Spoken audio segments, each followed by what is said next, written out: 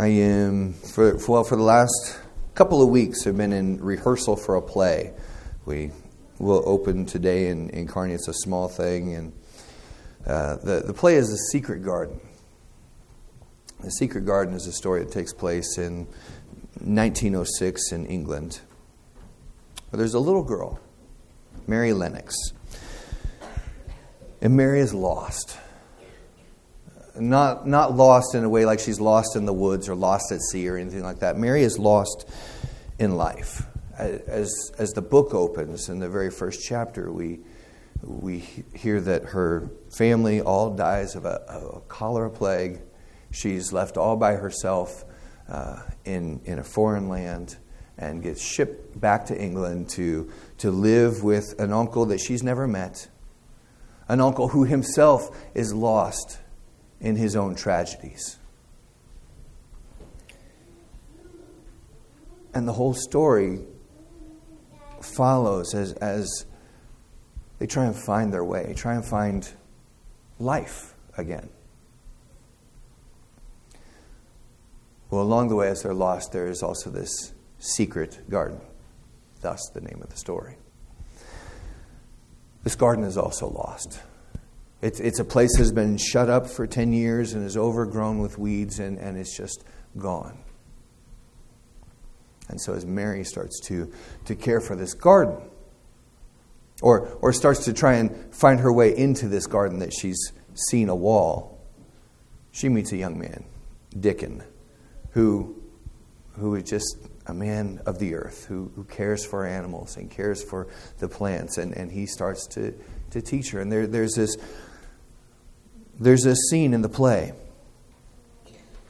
as Mary has just expressed her desire to find the key, to finally find the key and find the door and get into this garden so that she can see it, so that she can be there, so that this journey can continue.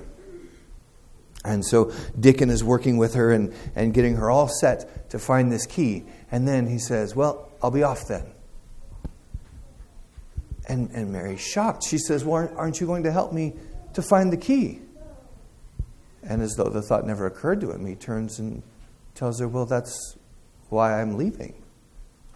A person can't find anything in a crowd. But I'll be around."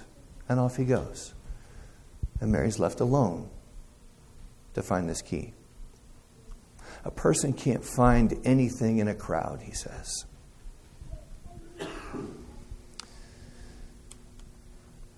I think we've all probably felt pieces of that, haven't we? We've all at various times felt that lostness. Felt that idea that there's the crowd around us and for everything that's coming at us, for the hectic nature of the schedule, for all the things that are coming, we can't find ourselves or anything. Have you felt the weightiness of that? Have you felt the pressure of all of that comes down on us and all of that screams for our attention and tries to grab hold of our attention and keep us pulled in so many different ways, and just that feeling of lost in the midst of all that?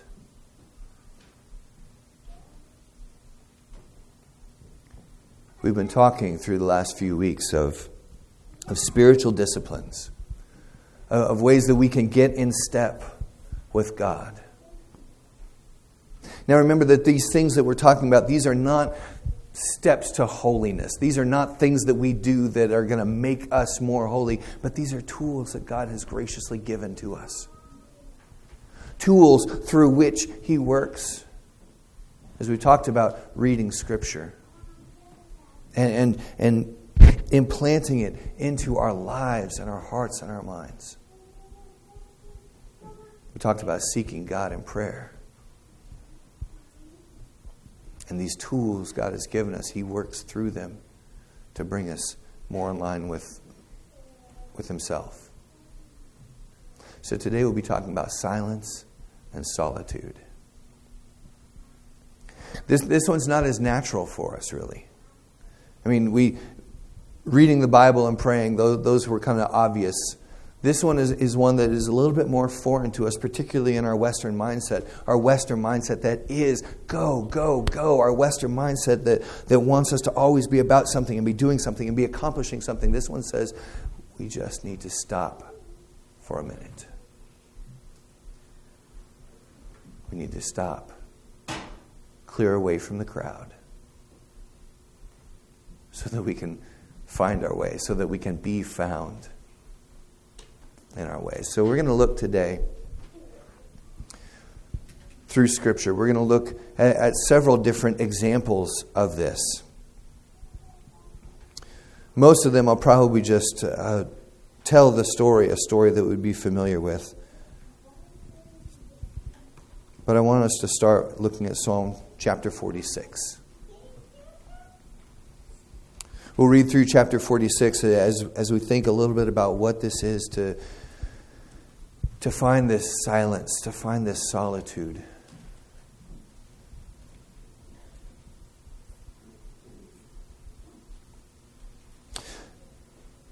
Psalm chapter 46 says, God is our refuge and our strength, a very present help in trouble. Therefore we will not fear, though the earth gives way, though the mountain be moved into the heart of the sea, though its waters roar and foam, though the mountains tremble at its swelling. There's a river whose stream makes glad the city of God, the holy habitation of the Most High. God is in the midst of her. She shall not be moved. God will help her when morning dawns. The nations rage, the kingdoms totter. He utters his voice, the earth melts. The Lord of hosts is with us.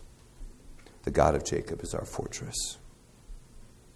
Come, behold the works of the Lord, how he has brought desolation on the earth. He makes wars cease to the ends of the earth. He breaks the bow and shatters the spear. He burns the chariot with fire. Be still and know that I am God. I will be exalted among the nations. I will be exalted in the earth. The Lord of hosts is with us. The God of Jacob is our fortress.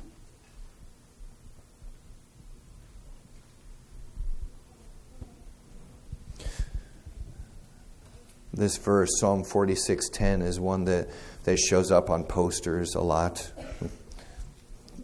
Put it up on Facebook even this week. Be still and know that I am God. It helps us as we look at just that line to be still and know that he is God. Some translations say, cease your striving and know that I am God. But it helps us as we're thinking about that, as we're considering that rest, to step back and look at the context of the whole psalm. Remembering that it starts out saying, God is our refuge and strength. He is a very present help in times of trouble. That it introduces this whole idea with the idea that there is trouble. There is need for a refuge. There is need for strength. And that God is where we can find that. There are all these images in there of the earth giving way, the mountains being moved, the waters roaring and foaming. This imagery that just looks like everything is in upheaval and falling all to pieces. And haven't you felt that in your life sometimes? Where it feels like you're trying to get a foothold, and every time you put your foot down, the earth just gives way, and there's nothing there, and everything's falling apart, and you're not sure when it's going to end. And it says here that God is our strength in that time. In that second stanza, it talks about him being in the midst of the city of God. Him being there with his people.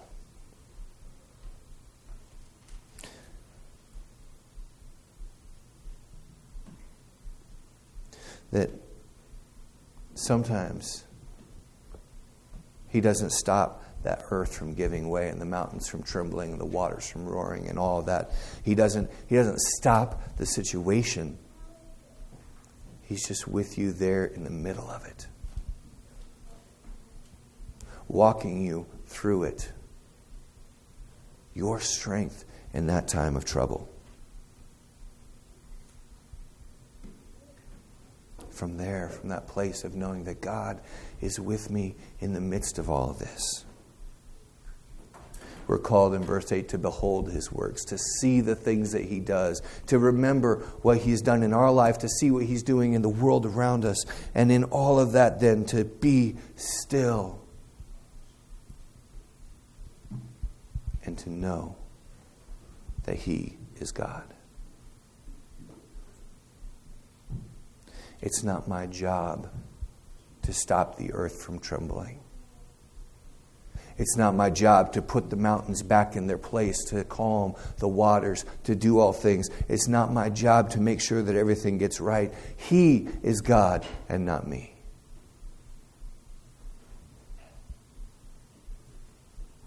And this is the knowledge to which the psalmist calls us. As he says, be still and know that I am God.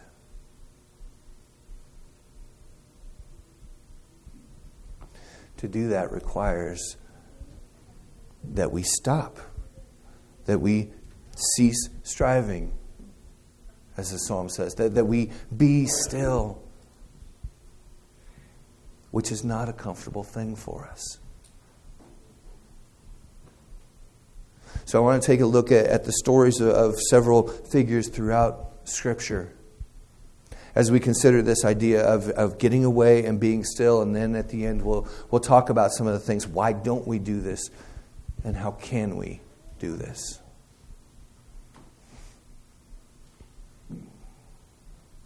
I thought of Jacob in Genesis chapter 28. Jacob, who with his brother Esau had been competing his whole life. Esau was the firstborn. He was bigger and burlier and a man's man, and he was the one who was to inherit everything. And yet Jacob was the one who kind of came along and was sneaking around and he cheated Esau out of his birthright. Remember? And then later on in his father Isaac's life, he and his mother conspired to go and then take the blessing that Isaac was going to give to Esau as well. And we see Jacob taking the birthright, taking the blessing, and we see Esau's reaction to that, right? I'll kill him. He's taken everything that belongs to me. I'm going to kill him. And that's when Jacob's mother says, might be best if you weren't around here for a while. Head on over to Laban and you can stay with him. And so Jacob hightails it out of there, and off he goes, and he's on his trip. And in Genesis chapter 28 is that Jacob's ladder dream. Do you remember that one from Sunday school where Jacob comes to this desolate place all by himself? And he lays down, puts this rock by his head, and goes to sleep. And while he's asleep there alone in that desolate place, running for his life out of the situation that has transpired at home, and running for his life, and is now alone out there. And God gives him this dream, where it says he looks up and he sees as though it were a ladder from heaven to earth, with angels ascending and descending on the ladder. And running for his life and alone in that desolate place, Jacob gets this vision from God that he is there. That God is there with Jacob in this time. It says even in verse 15 of chapter 28, Genesis, behold, I am with you. I will keep you wherever you go and will bring you back to this land, for I will not leave you until I have done what I have promised you. Jacob wakes up and says, surely the Lord is in this place, and I did not know it.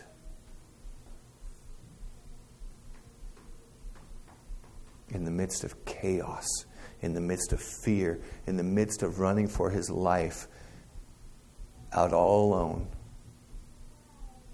Jacob gets this reassurance from God that he is there. Let's fast forward a few generations. Come to the beginning of Exodus. Let's look at Moses. We get this really quick introduction at the beginning of Exodus. Exodus chapter 1, we see that one Pharaoh died. A lot of time has passed. The new Pharaoh doesn't know anything about Joseph and all the good things that Joseph had done. So now there's all these Hebrews in Egypt. And the Pharaoh's not too happy about that. So we get his plan to kill the firstborn of all the male Hebrews. Exodus chapter 2, we're introduced to this little baby who is Moses, who is saved, who didn't fall under the sword of Pharaoh. And that's just a few verses. That's the first 10 verses of chapter 2, because then chapter 2, verse 11 says, one day when Moses had grown up, just boom, like that, Moses has grown up. Moses goes out for a walk. While he's out for a walk, he sees an Egyptian beating one of his fellow Hebrews. And Moses rises up with this injustice. He rises up with this anger over what he sees, and he lashes out in the way that he knows how, and he kills this Egyptian, and he goes and he hides his body in the desert. But then he finds out that what he's done has been seen. Somehow people know about this, and people are talking about this, and Moses knows now that the Pharaoh is going to come for him. And so he hightails it to the desert. He goes off to the land of Midian, it says, where he just hangs out by a well. He meets a woman out there, gets married, has his father-in-law and everybody out there in the desert, and Moses spends 40 years just wandering around the desert taking care of sheep. Moses goes from being one of the top well-kept people in Egypt to being a sheep herder in the desert, walking around all by himself. And God gives him some time. God gives him some time of just wandering around out there and taking care of these sheep and trying to find water and all that. And that then is when God speaks to him from the burning bush.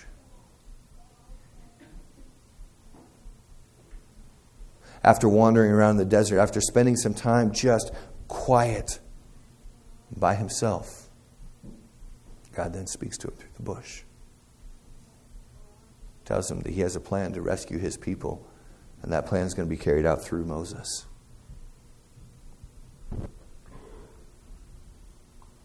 Elijah. Fast forward clear up to 1 Kings. In Elijah, he goes up against the established religions. 1 Kings chapter 18 is that story of Elijah coming and challenging Baal and the 400 priests of Baal. It says, you know what, you build your altar, get the wood all ready, put the sacrifice on it, but don't light it. Then you pray to Baal and let Baal light that sacrifice for you. And the 400 priests of Baal start their chants, they start their dances, they do all their things. And Elijah sits there and taunts them. Louder, maybe he can't hear you. Certainly Baal's a god. Maybe he's on vacation. Maybe he's asleep. You got to wake him up. Come on. And finally they've worn themselves out. And Elijah sets up his altar and puts the wood on it, puts the sacrifice on it, digs a big old trough around it, sends people off to get jugs of water, and starts dumping water all over the sacrifice, and then prays, Lord, light this sacrifice so that the people here may know that there is a God. Fire comes. It says it took the sacrifice, it burned the wood, it burned the stone, it licked up all the water. And there's this incredible cry from the people as they see God's power on display and Elijah calling out to God. That's 1 Kings chapter 18. 1 Kings chapter 19, Jezebel hears about this. Jezebel, the queen, hears about this. Jezebel, the one who follows that false god Baal, she hears about this and says, I'm going to kill him. I'm going to kill him. And Elijah runs. Elijah, who is just on this incredible high of seeing God's power on display and seeing the people fall on their faces and say, we will serve God. He now is running. Goes off and hides himself in a cave in a mountain. Says, God, what are you doing? I'm the only one left. I'm the only one even following you, and now Jezebel's going to kill me. What are you doing? And as he hides out in that cave, it says that God sent a mighty wind that shook the very foundations of the mountain, but God was not in the wind. He sent an earthquake that caused such turmoil, but God was not in the earthquake. He sent fire down on the mountain, but God was not in the fire. And then there was a still, small whisper. And God spoke to Elijah in the small voice, in the whisper.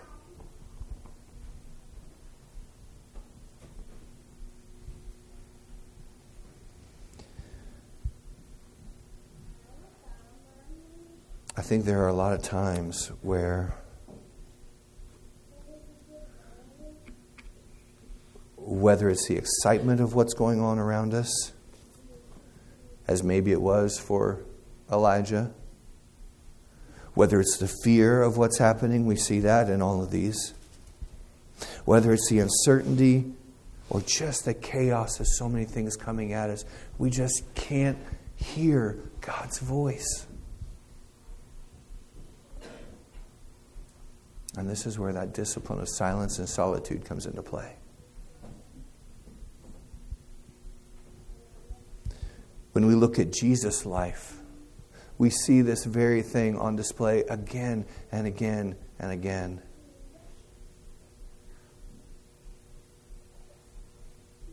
That first time when we talked about Scripture and just soaking our lives in Scripture, we talked about Jesus responding to the devil's temptations with Scripture. Well, Jesus was tempted where? In the desert, in that desolate place where he was all by himself, where the Spirit of God had sent him out there alone.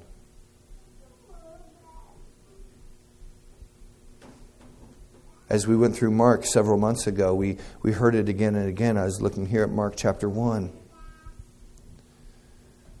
Verse 35 comes right on the heels of Jesus preaching and Jesus healing many people and all the excitement over what he's doing. And Mark chapter 1 verse 35 says, and rising very early in the morning, while it was still dark, he departed and went out to a desolate place.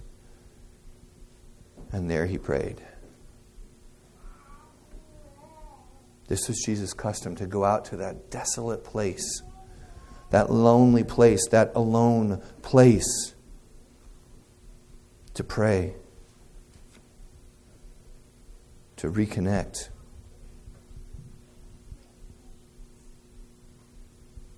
We need that time. It's not healthy for us to need to have people around us all the time. It's also not healthy for us to never want people around us. We need community, and we need times to separate and to just be alone with God. To be in that quiet place, in that desolate place, in that lonely place. As Richard Foster writes in his Celebration of the Disciplines about this kind of thing, he says that loneliness is an inner emptiness, but solitude is an inner fulfillment. Loneliness is inner emptiness. Solitude is inner fulfillment.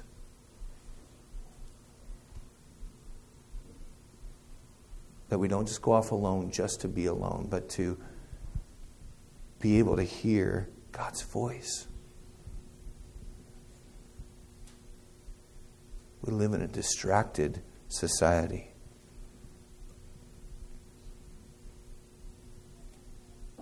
And we need these times of quiet. We need these times to be alone.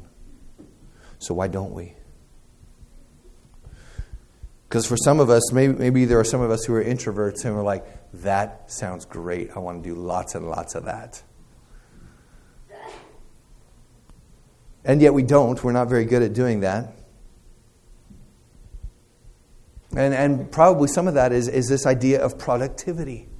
I've got to be doing something. I've got to be accomplishing something. If I'm spending 10 minutes just sitting there quietly, imagine the things I could get done in 10 minutes. Imagine the emails I could respond to, the different things that I could do in 10 minutes. Or maybe I can sit quietly with my phone and I can get some stuff done, and still it doesn't work like that. We need that time. Some of us are extroverts, and the idea of even saying solitude puts you on edge, and you're like, I can't be alone. But we need that. We need that time to disengage from the distractions, to be able to hear God's voice when He's talking. We need that time to disengage from the distractions, to pay attention to our own heart and soul and what's going on there. And this is not some time of inner focus and look for God within you or anything like that. That's not what we're talking about. But we're talking about paying attention to that soul that God has created. And that soul that is crying out for Him, and to hear God's voice. So we say, I'm too busy. I don't have the time to do it. I need to be productive with that time. Or there's another fear, possibly, if we're honest. I'm not sure I'm going to like what I find if I'm alone with me.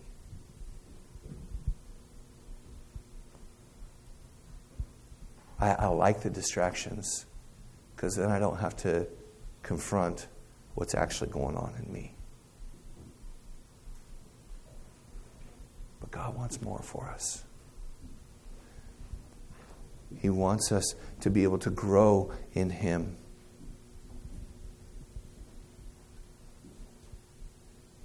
And so my challenge is to take that time, or to make that time, to just shut down from different things. We do have a very busy world, and we can say, I just don't have time. Susanna Wesley, John and Charles Wesley's mother, she had 12 kids.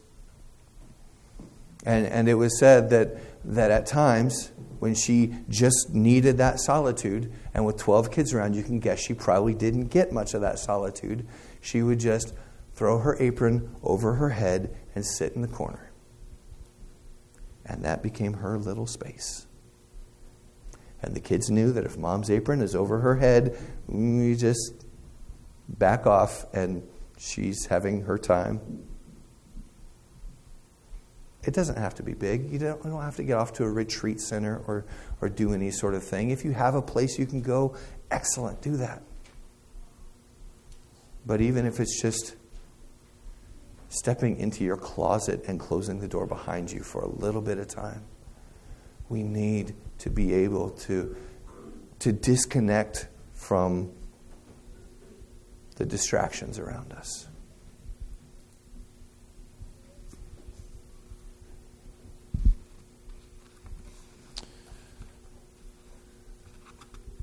Ted Loder wrote a series of poems in the form of prayers. And there are some of these that as I was reading them, I think they speak to our busy pace of everything. So I wanted to read a couple to you. One says, Holy One, there's something I wanted to tell you. But there have been errands to run, bills to pay, arrangements to make, meetings to attend, friends to entertain, washing to do. and I forget what it is I wanted to say to you. And mostly I forget what I'm about or why. Oh God, don't forget me, please, for the sake of Jesus Christ.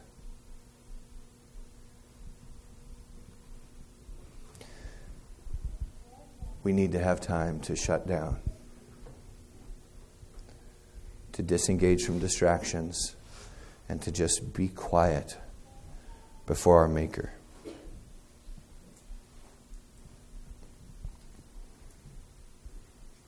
And so rather than assigning that to you for this week, we're going to do that right now. We're going to take 1 minute. We're going to take 1 minute to just close your eyes and just be quiet before God. There will be distractions. It will not go perfectly, and it will never go perfectly. Kids will make noise because they don't understand what's going on, and that's okay. But we're going to take 1 minute to just be quiet before God.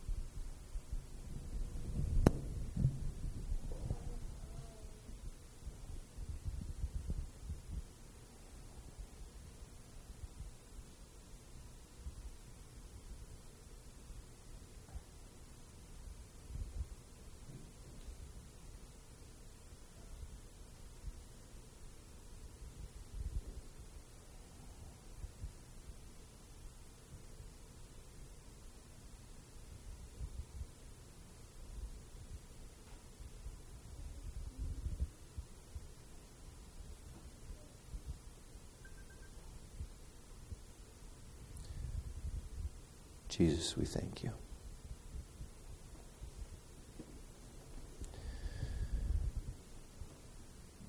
We thank you that you desire to have relationship with us.